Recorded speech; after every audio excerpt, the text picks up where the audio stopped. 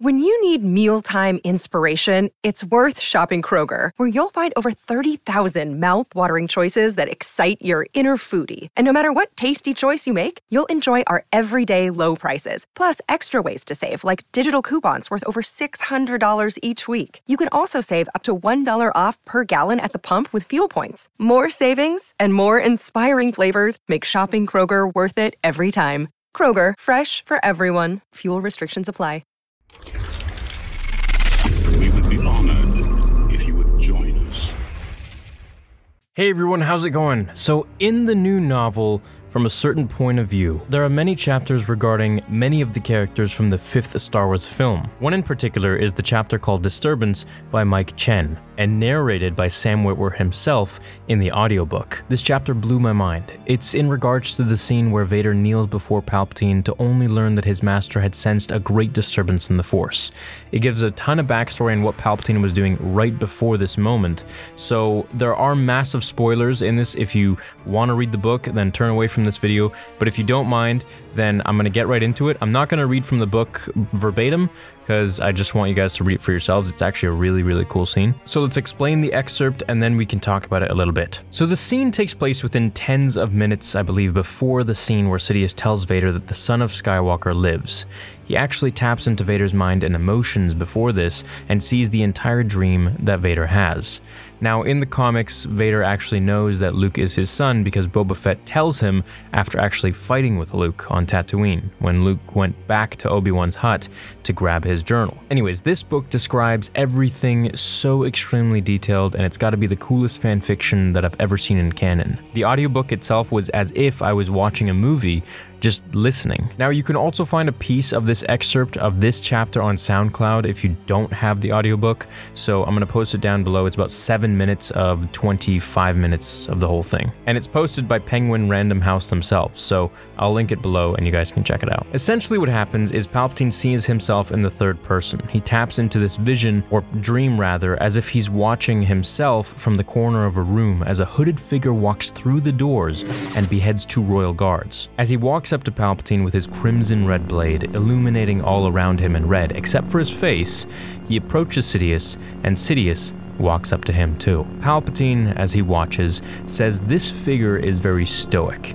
He is like the perfect Sith of legend, power emanating from its very breath. As the figure neared further, he noticed it was actually a young man, not an old wizard like Dooku, not covered in demonic tattoos like Maul, and not a lumbering clash of organic and mechanical like Vader. The man then force-choked Sidious, to which at this point Palpatine, watching the vision, saw that it was himself that this young man was fighting. Now Sidious, who we're going to refer to as in the vision and Palpatine watching the vision, Sidious found it hard to retaliate, as he extended his own hand to emit Force lightning, to which he did.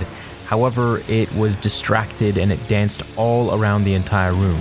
Not efficient Sith Force lightning that Palpatine was known for. Palpatine noticed that Sidious was actually being bested and overpowered. This is the first time that we see Sidious being beaten so easily. And of all things, being force choked. I mean, we've seen that in the comics with Vader force choking Palpatine for brief moments, but he always breaks the power that Vader is putting on him. But in this scenario, Sidious is completely bested. A door opens and through it walked none other than Anakin Skywalker, who throws his lightsaber hilt to the Emperor, spinning through the air until it was held mid-air before the Emperor, finally igniting and inching towards Sidious. The lightning striking the walls, fixtures in the room, it describes everything as shaking and just this unbelievable amount of energy that was being emanated from the Emperor at this point. To be honest, it really reminded me of episode 1 of the Vader fan film, where Sidious was actually holding the lightsaber that was being thrown to him, and he was having a really tough time as it was inching closer and closer towards his face. But of course, as here in the story, it just seems much more grandiose with Anakin and Luke and Sidious actually losing. And this is really where everything starts to turn in the story, where Palpatine, or Sidious I should say, is starting to be completely overpowered. The lightning strikes everywhere except hitting its main target. Palpatine finally falls to his knees, and the fight goes on as the voice of Anakin tells the young boy to do it, which I thought was really ironic, since when Palpatine told him those very words, it was to kill Dooku, and now Anakin used the same words to order the young man to kill Sidious. The saber ignites through the Emperor, killing him once and for all. The hooded young man kneels and removes his hood to reveal himself as Luke Skywalker. So here it was Vader's dream of Anakin Skywalker, training his son, Luke, to overthrow the Emperor. And this was Vader's plan when he told Luke on Bespin that Luke could join him and overthrow him. Now in this vision, continuing on from this point, Anakin had the same look as Revenge of the Sith. And Sidious sees this when he's looking through Anakin's eyes at this point and sees Anakin walk to some sort of reflection and sees himself. And he thinks to himself, no respirator and even wearing his dark brown Jedi robes, which actually angered him. The only difference that he saw here from Revenge of the Sith Anakin and now was the red lightsaber instead of his blue one hanging from his belt. This is Anakin Skywalker that fans have wanted to see in fan fictions ever since Revenge of the Sith. This is basically what would have happened if Anakin had beaten Obi-Wan, overthrown the Emperor, and lived with Padme. As we're gonna see in a minute here, Padme actually shows up. And then of course gone on to train his son. Well, I guess actually he wouldn't have overthrown. It's a weird dream. It's a weird dream where I guess Vader turns back into Anakin, and you guys will see in a minute. None of it was actually a vision, and it all starts out with Palpatine thinking that it was until he realizes that Anakin is actually not using a respirator at all. And once he sees that, he starts laughing to himself and thinking that, okay, this is just one of Vader's dreams. Which really just shows how sadistic and evil he really is to even just laugh at Anakin like this. And in the end, he actually, as you guys will see, he actually says that the heart of Anakin Skywalker is burning furiously within Vader, and it always has and always will be. So as Sidious continues to push further, or I should say as Palpatine continues to push further, he saw Anakin and Padme together with their son, Luke. In the dream, Anakin refers to his son as Luke, and Palpatine watches everything as he sees Anakin and Luke looking up at Star Destroyers above them, affirming his empire, the most powerful fleet in the galaxy, as ion drives turned on and all ships blasted into hyperspace. Now, Palpatine for the first time felt intrigued. The book explains how he had let go of his emotions many moons ago, as he was far above them. But this time, in a long time, he was genuinely entertained and interested, and therefore he summoned Vader before him via Holo, only to see him appear before him, kneeling, as he said the line from Empire, "There is a great disturbance in the Force." This chapter in the book was by far one of my favorites. It just ties everything in so well, and to show this fan fiction in canon is mesmerizing to think of, and a fan fiction that I'd actually really like to create.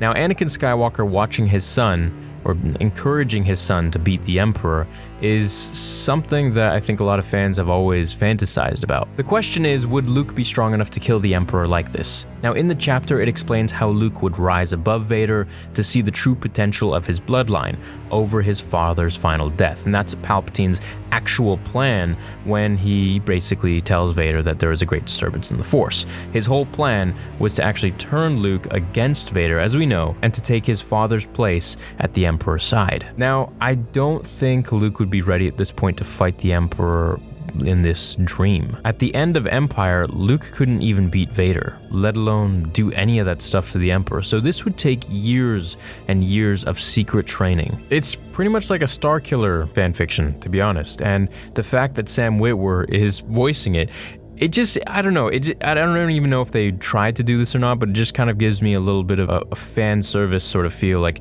hey, if that's what you guys are trying to do, I see ya. Thanks. So I do think it would require a year or two of proper Sith training to rival the Emperor so easily the way that he did. Then again, it's just Vader's dream, so it doesn't really mean anything.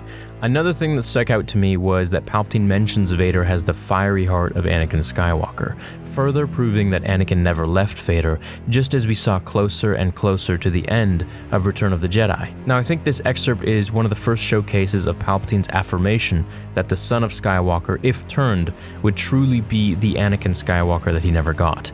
For all those years that he worked on turning Anakin to the dark side, you can surely imagine how disappointed he was when he lost to Obi-Wan and just became, a shadow of the man that he could have been. Something else I'd like to talk about is how Anakin tells Padme that he can overthrow the Emperor. Now, when he says this, he stutters, and I believe George made Hayden Christensen stutter in this scene to really portray that Anakin almost doubts if he could overthrow the Emperor. Now, there's no doubt that he could. he definitely could eventually, peak power. But at this point, he was still just a baby Sith. He just turned to the dark side, a few hours ago, let alone going up and fighting the Emperor of the galaxy. It just wouldn't happen. But I do believe that with at least maybe 6 more months, or maybe a year even, at the most, of Sith training, I think Anakin could have overthrown the Emperor. But to be really sure, I'd give it, several years, and Anakin would learn all that he needs to learn in the dark side, truly maximize his power and his potential, and then overthrow the Emperor, no problem. Kind of like what we saw here. Something else that I've seen mentioned is that Luke in Legends is really a portrayal of Starkiller's powers, or vice versa. Starkiller's powers are really a portrayal of what Luke's full potential would have been like. And it only makes me think that Anakin would have been stronger than all of them if he never had burned up and never lost to Obi-Wan. So by far, this was probably, I think, my most favorite chapter of the book. Another chapter really goes over Yoda seeing Luke for the first time from afar, before he actually went up to him on Dagobah, and he thought how he really was a lot like his father, but at the same time wasn't once he started talking to him, and saw that he had a mixture of his father and his mother a little bit in there. But I will tell you one thing about that chapter, and again, spoilers, he actually was thinking that Leia was supposed to be the one that he was going to train, and he had actually hoped for that. Anyways, let me know what you guys think about this canon fan fiction. This is pretty cool. Written by Mike Chen and narrated by Sam Witwer in the audiobook. I hope you guys will pick this one up or check it out. I'm going to cover a lot more from it because there's a lot of really cool stories from The Empire Strikes Back. Have a great day. Until the next video, remember, the Force will be with you, always.